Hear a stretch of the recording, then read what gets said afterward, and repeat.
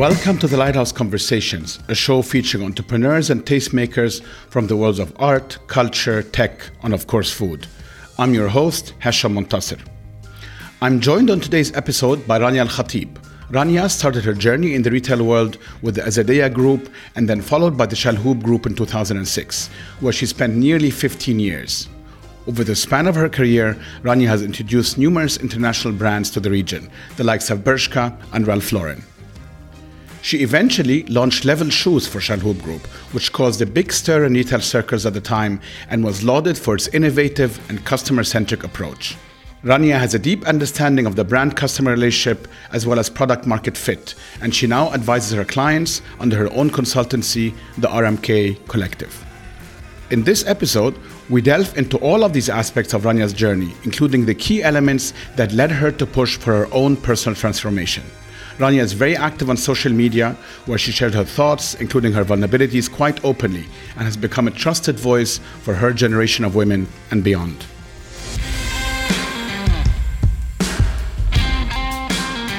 I'm very happy to have you on the podcast. I've been following you for some time.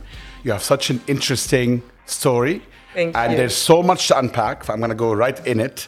I don't think we'll be able to do everything, but I'll try to catch most of the highlights. My first point is something you actually mentioned offline a few minutes ago, which was so interesting.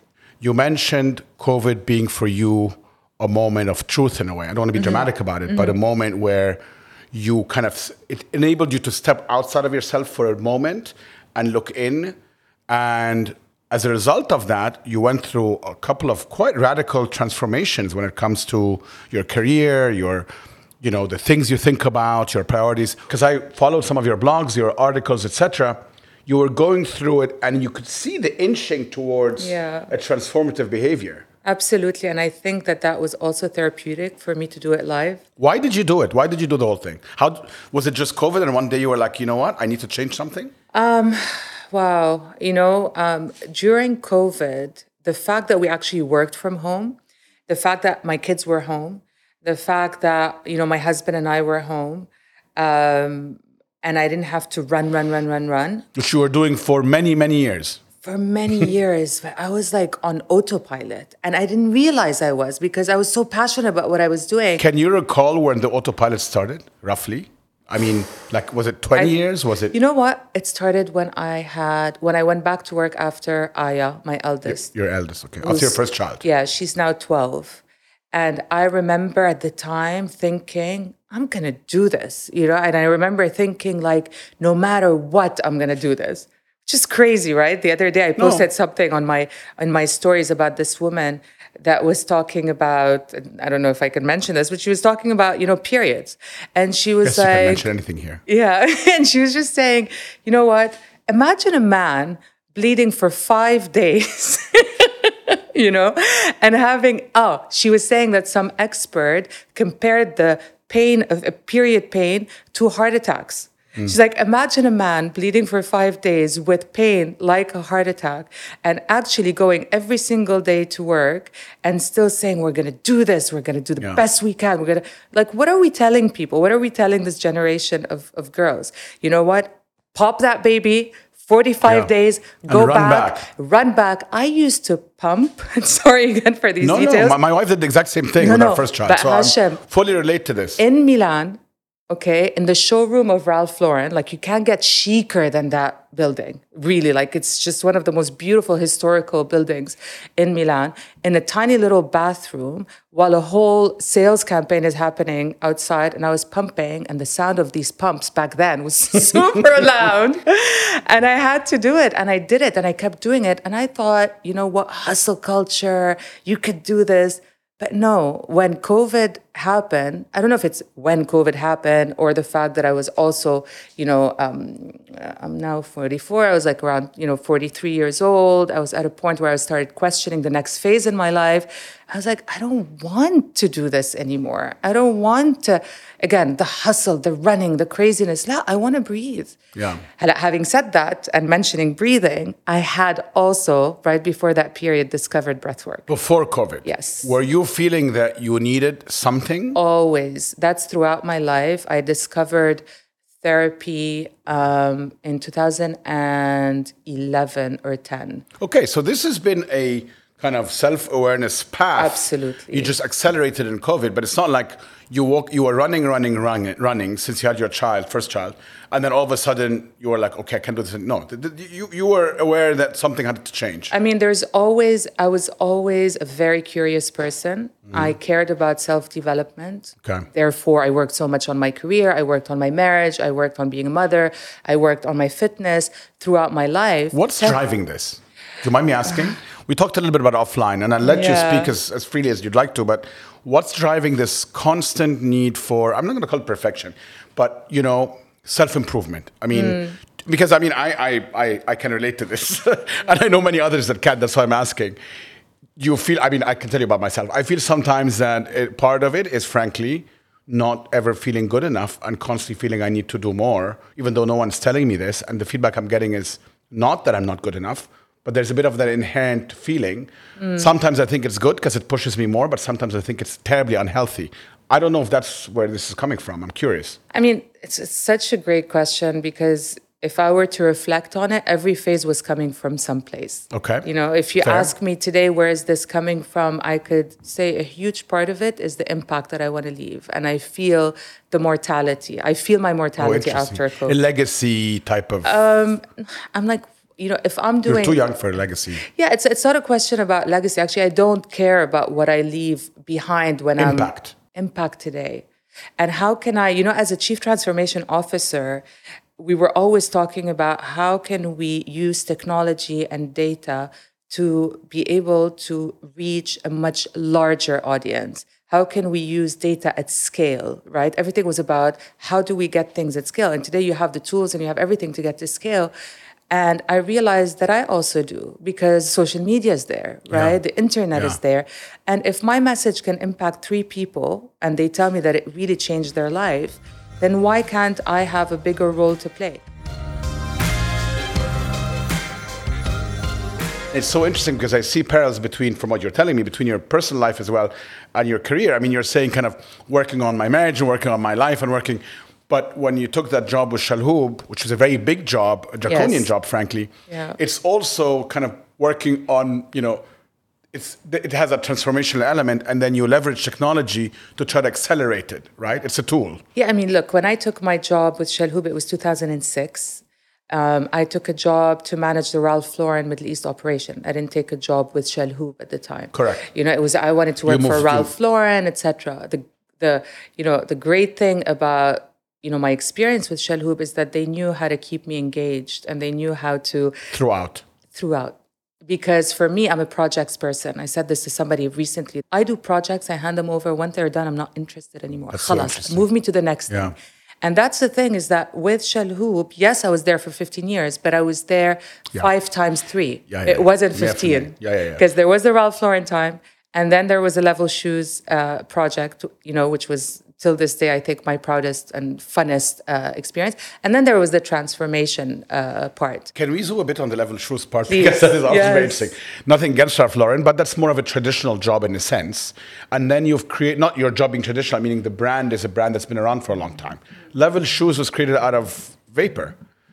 How was it one day we were all sitting in the office and said, you know what, let's do that? How did this happen? So funny enough, when I was ready to wrap up my Ralph Lauren time was a huge transition in my personal life as well, because that's when I had Aya. So that was my first child. I went back. Like I told you, I went to Milan. I did everything. And then I had a bit of a burnout. And I said, you know what? I'm done with Ralph Lauren. I'm done with luxury the way it used to be at the time. Traditional luxury. It was very much about this is how it is. You just implement it in your region. And I started working, Hashim, when I was 16 on the shop floor. So I'm a customer type You grew up in Montreal? Yes. Okay. First part of my life was in Riyadh until I was like 10, 11. And then we moved to Montreal. So that's where I did my high school and studies.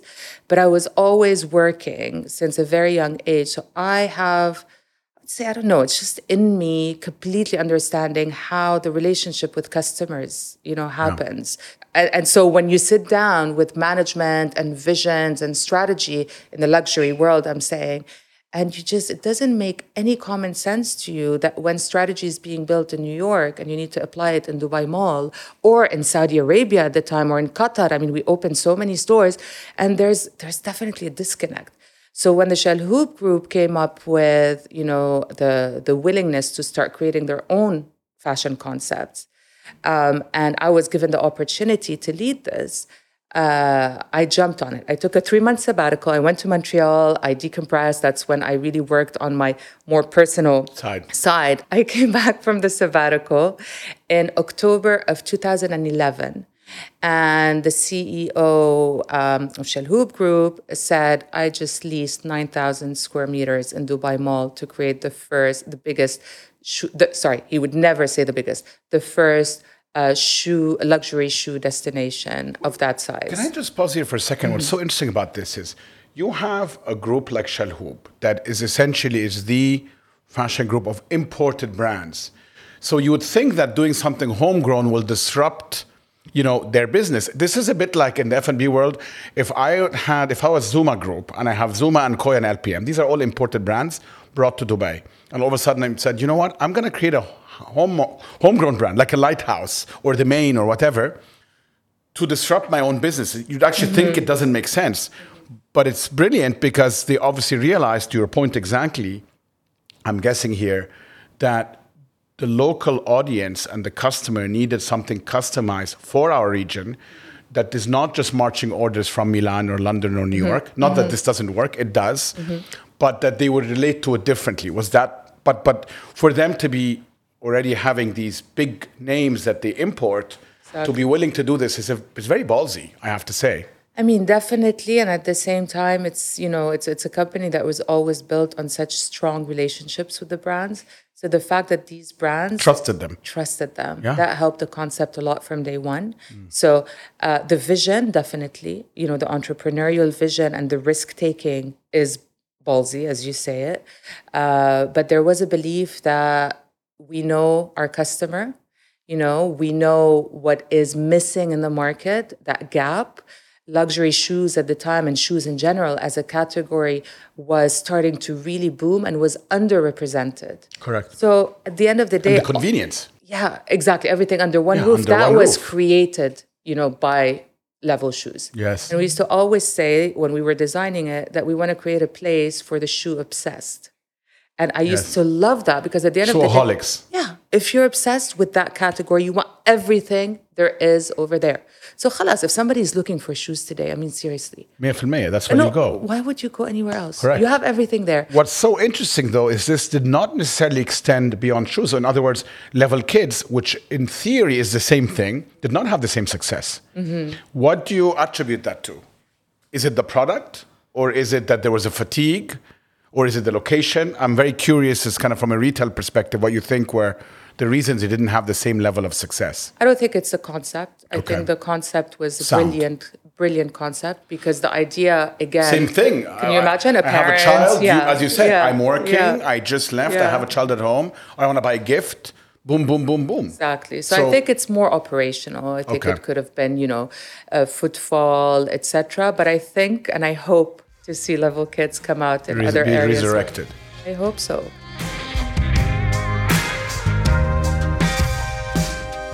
Was technology always something that you embraced, and I'm moving forward as you took on a role as Chief Transformation or Chief Digital Officer, was that always, or was it more of a relationship with Shalhoub or Patrick Shalhoub or the family, and them saying, you know what, Rania, you're brilliant, you've done this and this, now do this for us, which is a very difficult job again. But was the technology part innate to you or just a means to an end? So my role was Chief Transformation Officer. It was not Chief Digital Officer, and it was not Chief Technology. Interesting. And I think That's the difference, It's very different because a lot of people still link transformation to technology and digital. Frankly, I do too. So I thought of it that way. You didn't think of it that way. The other day I was moderating a talk with Gary Vee. And what I love, my God, he has so much energy. A lot of people say, he's a motivator. I'm like, he's not a motivational speaker. That's not what his role is. This guy is an entrepreneur. Yeah, for sure. He's a visionary. This guy is a creator. Yeah. But you know how he talks about himself as an anthropologist. And he goes, I study human behavior. And I have a very, a strong instinct when it comes to human behavior changes and shifts. And I see them from the beginning. And therefore, I take a risk on the trends that I see before they become manifest themselves. Exactly. Did you feel that was? Did you feel the same way Absolutely. about your role there? Okay, absolutely. What were the trends that you saw that you wanted to see happen, Shalhoub? So a few things at the time was, so I always see the transformation linked to people. Okay, interesting. Okay, and people are the people that work with you, and your audience and your community. And so if you want to see the transformation, it's really around these two pillars. I don't like the word transformation because transformation means you were asleep for a very long time and you need to wake up. It has a negative connotation almost, like something needs transforming. Exactly. It's unfortunately, in very big organizations, sometimes it takes time to wake up to these things because the teams and the operation is always so busy operating, and not enough time studying data, looking at what's happening, and really being anthropologists. If you're in the service industry, you need to be an anthropologist. You need to be ahead of time. I used to love when Steve Jobs said, if I'm going to ask my customers what they want, when am I ever going to innovate, right? And that's why But it's very Steve Jobs. Not many people. But Anjad, I used to hate when some of the teams would do these what are they surveys? Called? No, not the surveys. When they put people in a room. Focus groups. Oh my God, I cannot stand focus groups. Yeah, well, I cannot because I'm like, why would that person why would 5 people... Random people, and you change your strategy based on that. Exactly. Yeah, I don't like it. I don't care if you don't like it. You're either a visionary, and that's another thing. Is the opinions are great, but I want to know what the market is saying. I want to know how people are behaving. That's what I will take. Opinions are not enough. It's so interesting that you link it all to studying people. This is the way you look at it, and clearly, when you're looking at. You obviously work with a lot of retail brands, and still now in your current job, right? You consult for different brands. Your focus, because you were giving me some advice offline a few minutes ago, and it's very sort of people focused. It's how they perceive your brand, which a lot of brands and maybe forget or take for granted. Yeah, I mean, it's again, I'm very blessed and lucky to have, organically grown my career into where I am. But it's really, I've always been in the service industry and I've always studied people's behavior. Maybe I would say, I have a good sense of energies, of people skills, of people connections, etc.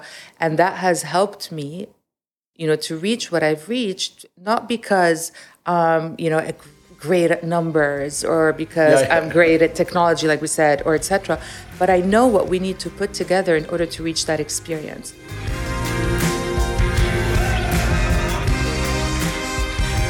So I want to pause here. So you're looking at all these retail brands now. I mean, Dubai has a lot of retail brands, like from the luxury ones that you've worked with previously to smaller brands, boutiques, concept stores, you name it.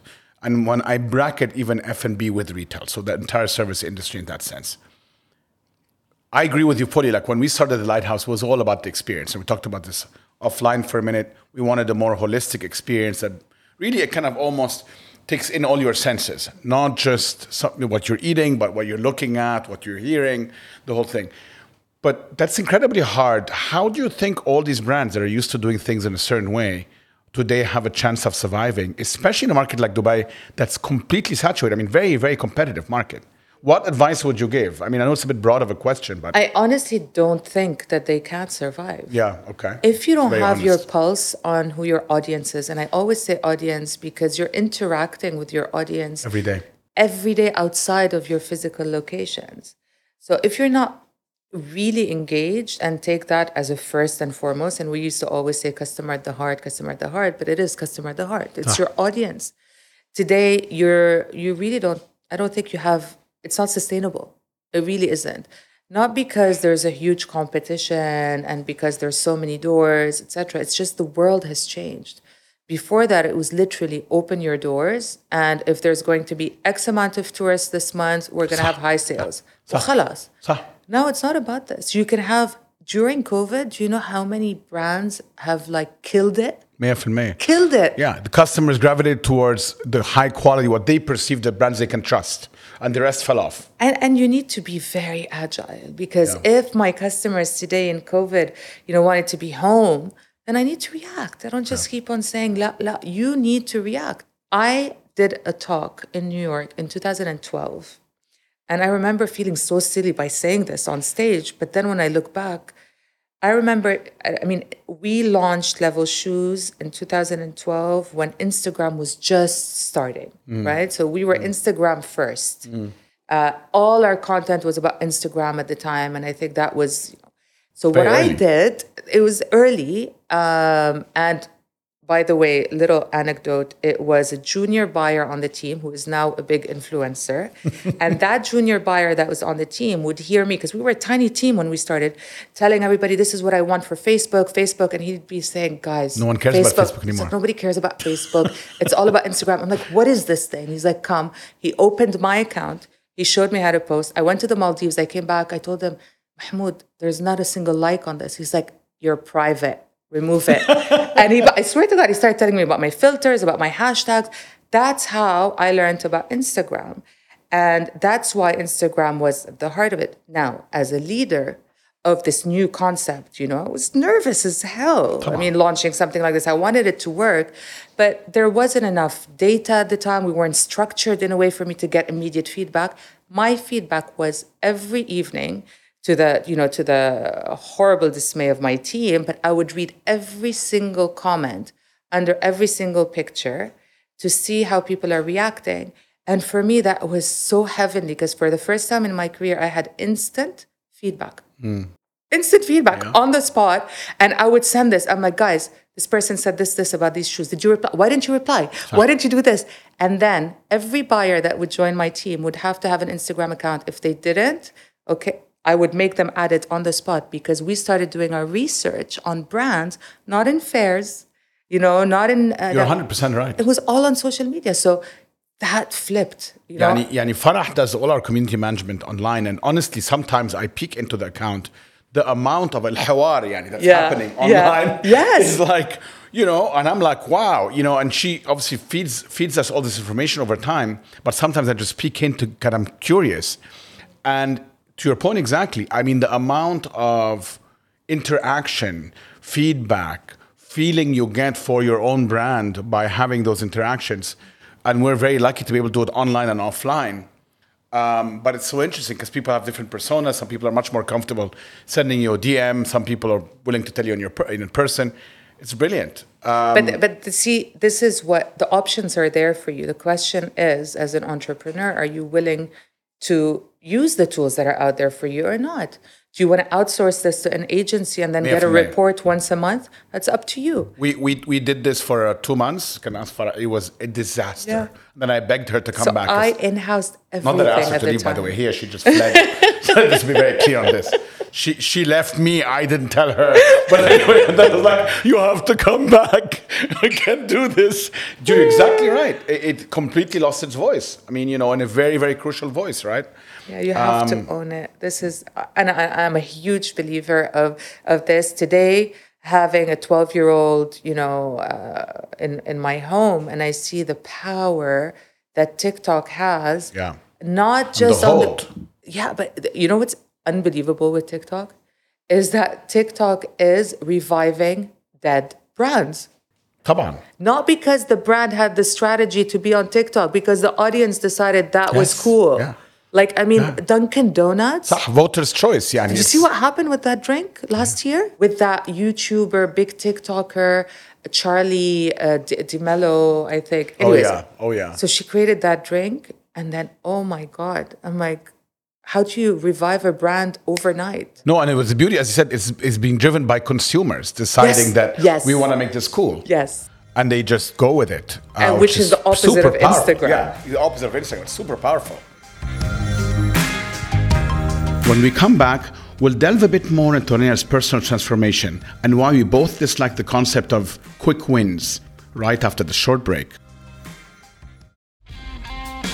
Welcome back. I'm Hasham Montasser, and you're listening to the Lighthouse Conversations with our guest, Rania Al Khatib. I want to go for a minute to something you said earlier about your own personal journey. So, again, doing some research for this episode, and I was just going through some of your articles and blogs, and I mentioned this earlier, but I want to go a bit deeper into this. It's very obvious that you not only have been documenting this for the last, let's say, since COVID, 2 years. You're showing vulnerability, you are questioning, sometimes you're even contradicting yourself, and you're willing to do this openly every day. Why? Is it, and I'm going to just guess here, is it part of having built this persona as a very successful businesswoman, iconic in some ways, a lot of people know you, but maybe there was did you feel tokenized and now you feel like you have to show another side, or were you just fed up and you were like, I'm just so curious. What brought this up? I think a big part of it was that growing up, and going through my journey, there was very little female references that I had that were vulnerable enough. You had to show strength. They always showed strength. They always looked a certain way, and I copied it. I read the books. I read Lean In by Sheryl Sandberg. And I'm sure you've heard this in one of my, maybe my stories when I then discovered the Lean Out book. I just love that story so much. But anyways, so the first time I ever heard a woman that I looked up to be vulnerable was Angela Ahrendts, who used to be the CEO of Burberry. I was going to say, yeah. Then I went to Apple. Exactly. Correct. Went on to be the head of retail for Apple and did so much with retail around community she stores. Created these retail stores. Absolutely. Became like a hub by themselves. Yes. And funny enough, she's now on the board of Ralph Lauren. Oh, okay. But she spoke about how she led her team as a woman, how she cried sometimes, when things just got openly. How her and her husband decided that he would be a stay-at-home dad, and what a fantastic dad he was, so that she can have the time to do what she did. I'm like, wow. I'm like, oh my God, this is how I feel. Like, finally, there's a woman that's just saying it the way it is, whereas the Lean In methodology was always about fitting in, 100%. Making place for yourself, fighting. It was always about fighting. I'm not bossy, I'm this, I'm not. And all of a sudden, I see this feminization of this amazing, brilliant woman, and I felt that was more me. You can relate to that. And it gave me the permission to start speaking like that openly. Did you get, sorry to interrupt you, some maybe comments or feedback from some people, supporters that are saying you're letting us down because, if women start looking vulnerable and... No. Did you or no? I'm just very curious about the feedback. Absolutely not. What was interesting is that the feedback I used to get all the time before, once people met me or whatever, they're like, oh, you're much nicer than your persona. Or, oh, you're not like what people say you are. So I realized that for a long time, I had to create that persona. Of course. And I owed it to myself also to kind of chill, first of all, because I started becoming that persona. I started becoming that hard. Yeah, and you're getting calls, Rania, can you represent in this conference? You're the only woman in the C-suite. Yeah. So how did you resist these calls and these temptations? We talked about this earlier. Honestly, I did a lot of them. Okay. I didn't say no. Do you regret it? But most of the time, I didn't do them as a woman, talking about women. Talking about myself as a woman has really just happened in the past few years. It was mostly about talking about retail, talking about customer, talking about tech, which was amazing. That's fine. That's your job. That's great. But you didn't feel they were coming to you because you were the woman that's in the C-suite that's successful. Within the company, for instance, yes. Okay. I'll use an example.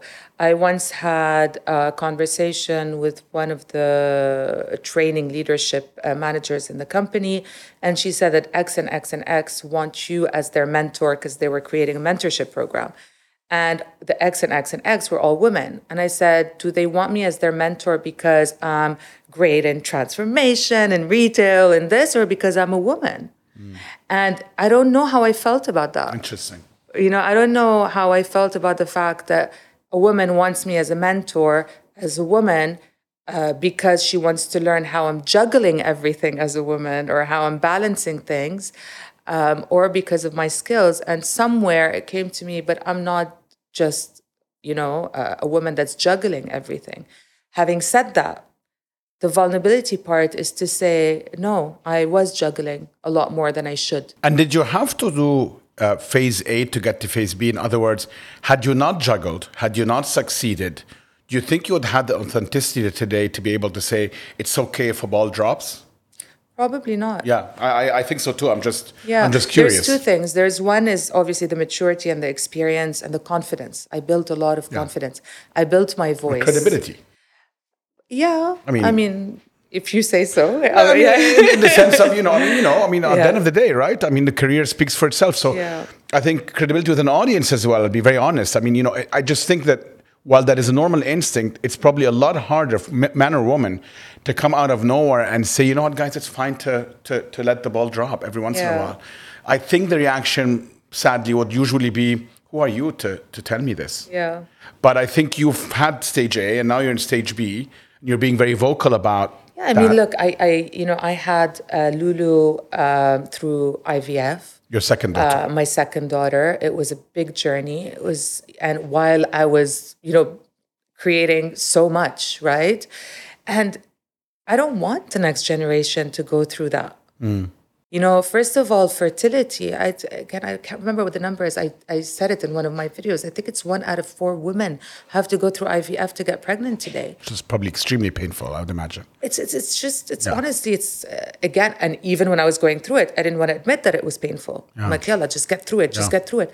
No, I don't want an employee of mine to be going through this and for me not to make sure that she has the right setup and environment to be able to still be productive and happy during that time. So today I have somebody that told me she's going through IVF. I said to her, did you tell your manager? Of course not. And she said, no. I'm like, why? And funny enough, I know her manager and I know that her manager would be very understanding. Yeah. But it's just the thought of saying, no, it's something that I need to keep to myself. Woman, you are going through one of the most difficult. You're injecting yourself with hormones on a daily basis. You're going through disappointments. You're fighting with your husband. You're feeling like you're not human.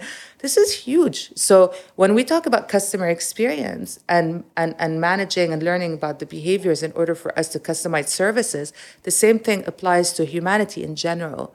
So if you ask me today, why am I being so vulnerable? It's because these things have to happen to transform the way that we work, the way that we engage with each other, because it's not sustainable. It just isn't. And you want more women in the workplace, then you need to definitely design a workplace that is also for women, not bring women into a workplace that is designed by men for men.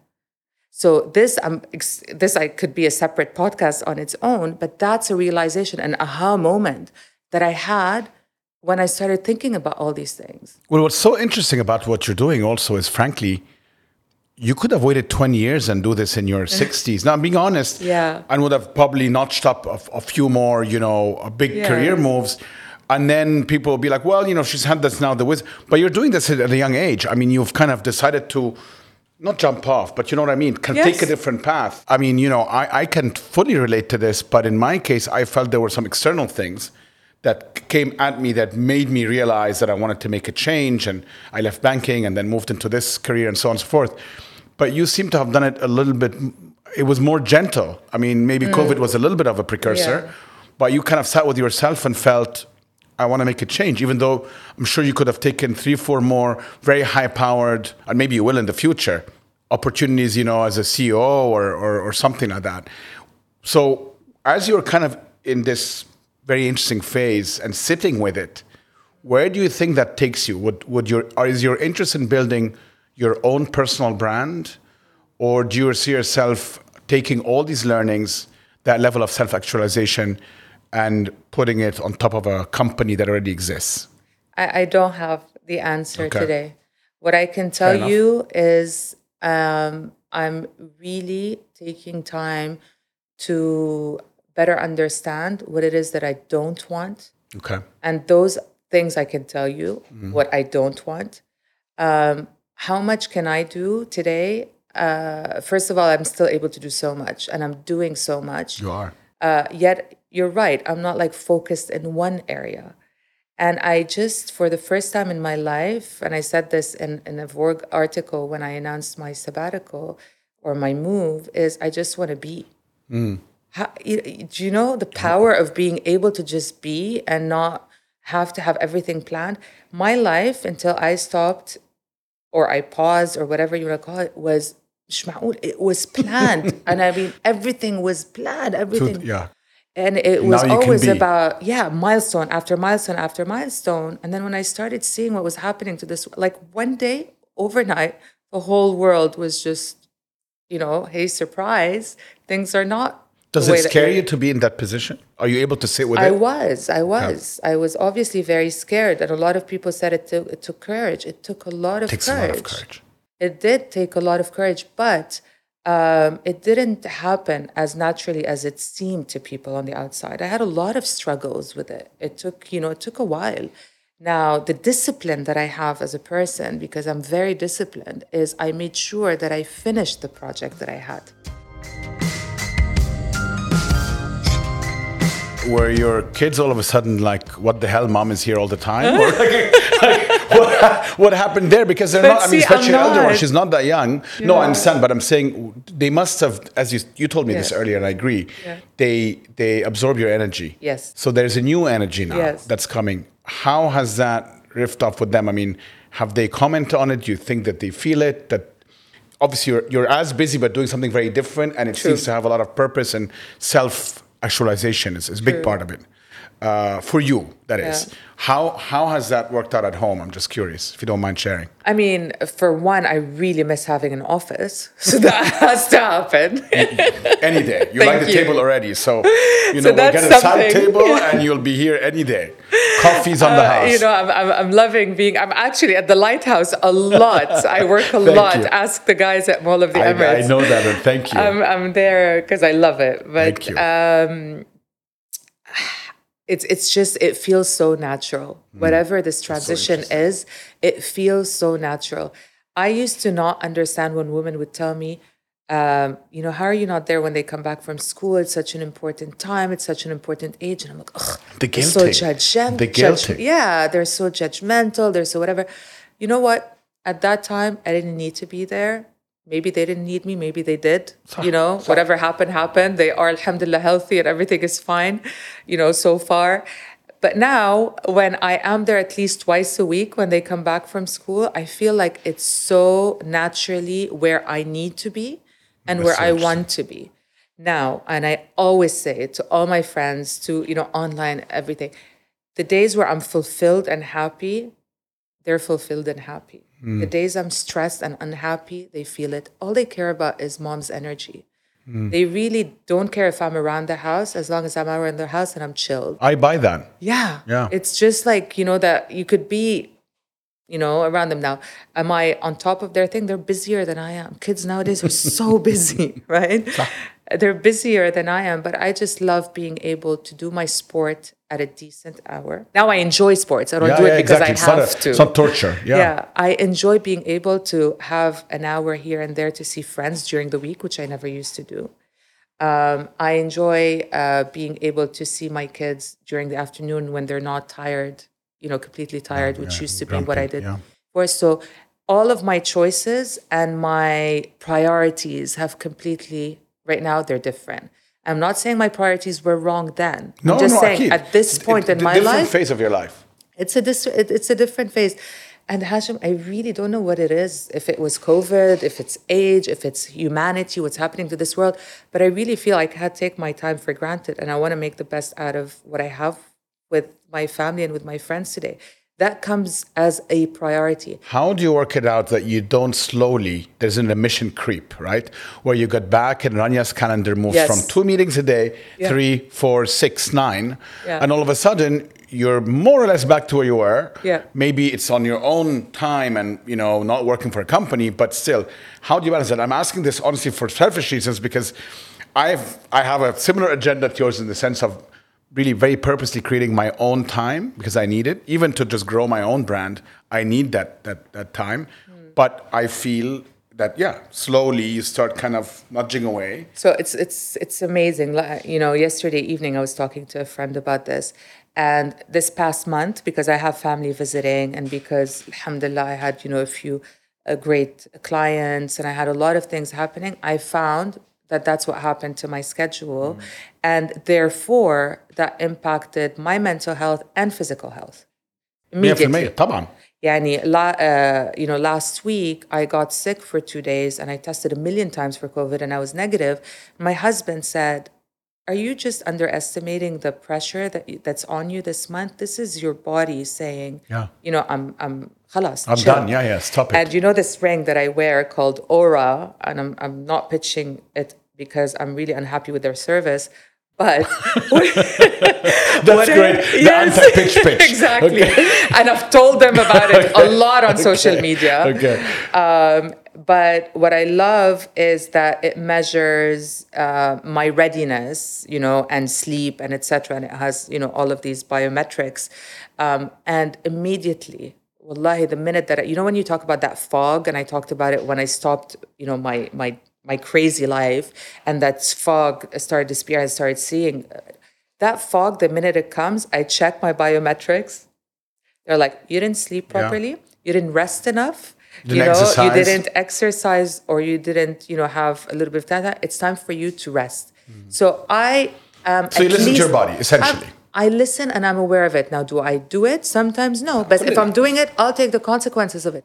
Manage your schedule differently. There was no need for you to be out last night till 12:30 a.m. if you're supposed to have such a day today. So again, there are things. And my friend asked me, so what gives? I said, honestly, the first thing that has to take a break during these times usually would be my social life. Yeah. There are places where you're just going to have to say no. And maybe also your social life is getting transformed, right? I mean, I felt it with myself. I spend a lot less time. I spend more time with very few people, but a lot less time with many, many other people. Not that I don't like those people. It's just something has to give, to your point. And that's the price I have to pay, and I'm okay with that. I kind of made peace with it. So I keep telling myself, when I find myself not pausing, I remind myself, Rania, you stopped all of this so that you can be in the moment. Aywa, that's very important. I constantly tell myself this because sometimes I panic. And again, I planned for myself to be able to be a lot more chilled. We changed some things in our household, in the way that we do things for us to be able to do what I'm doing. So why am I trying to go back to being that? Because it's a muscle that's you've used. I do the same thing, and I remind myself, and then sometimes it turns a negative or stressful situation to something more positive. I signed up for this. No one's told me to do this. Exactly. So I signed up for it. So I should live with the consequences, but also the ability to discipline myself to do what I need to do and not more than that. Yeah. But it's like you said earlier, I mean, we don't get it right every day. And then there's the patience.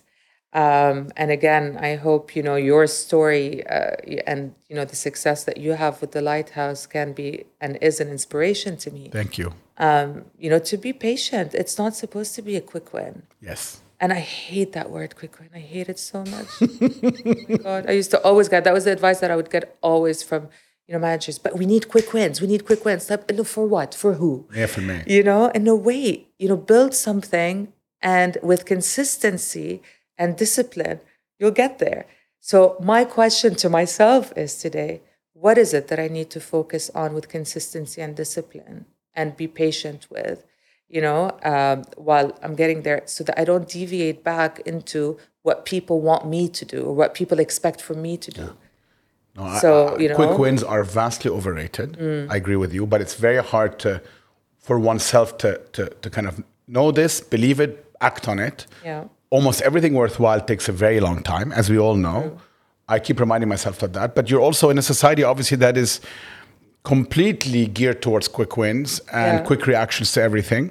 But you know this very well. So one of my impressions from my banking days, one of the very interesting things was the really truly lasting brands stayed even over and above what they should have. So some of them were at some point, in my view, dysfunctional. Yet they last another 10 years because they were 20 years in the building or 30 or 40 years. So that buildup is so valuable, that it carries you even beyond your real time. Yeah. And people don't realize that with brands. And you said this earlier, this kind of connection you build with consumers or with your customers Once you have it, that will carry you. So all you need to do is tweak and refine. You don't need these constant quick wins. And there's also the culture, I mean, the new entrepreneurial culture of the VC world and, the startups that are trying to like 10x in order to whatever, etc. And if you're around that world a little bit too much, you start feeling like you're missing out. Like pre-2008 Dubai, whenever Anwar and I would be sitting at any social event, people are talking about real estate, we'd go back home and say, "Oh my God, we missed out. Like, what are we doing? We need to buy and flip and buy and flip."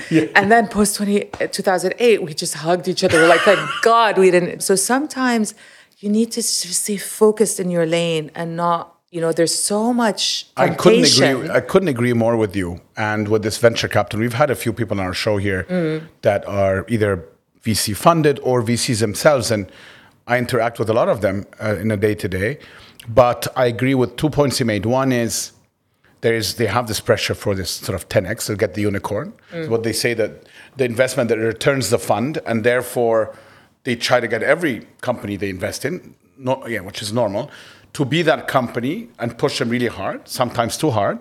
Number two, there is something about the discipline of not being awash with cash. And when I look at some of my friends or some of the companies we see today raising tens of millions of dollars, some cases hundreds of millions of dollars, it's honestly impressive, but also in many cases leads you to make decisions that are impulsive and that are easy to make.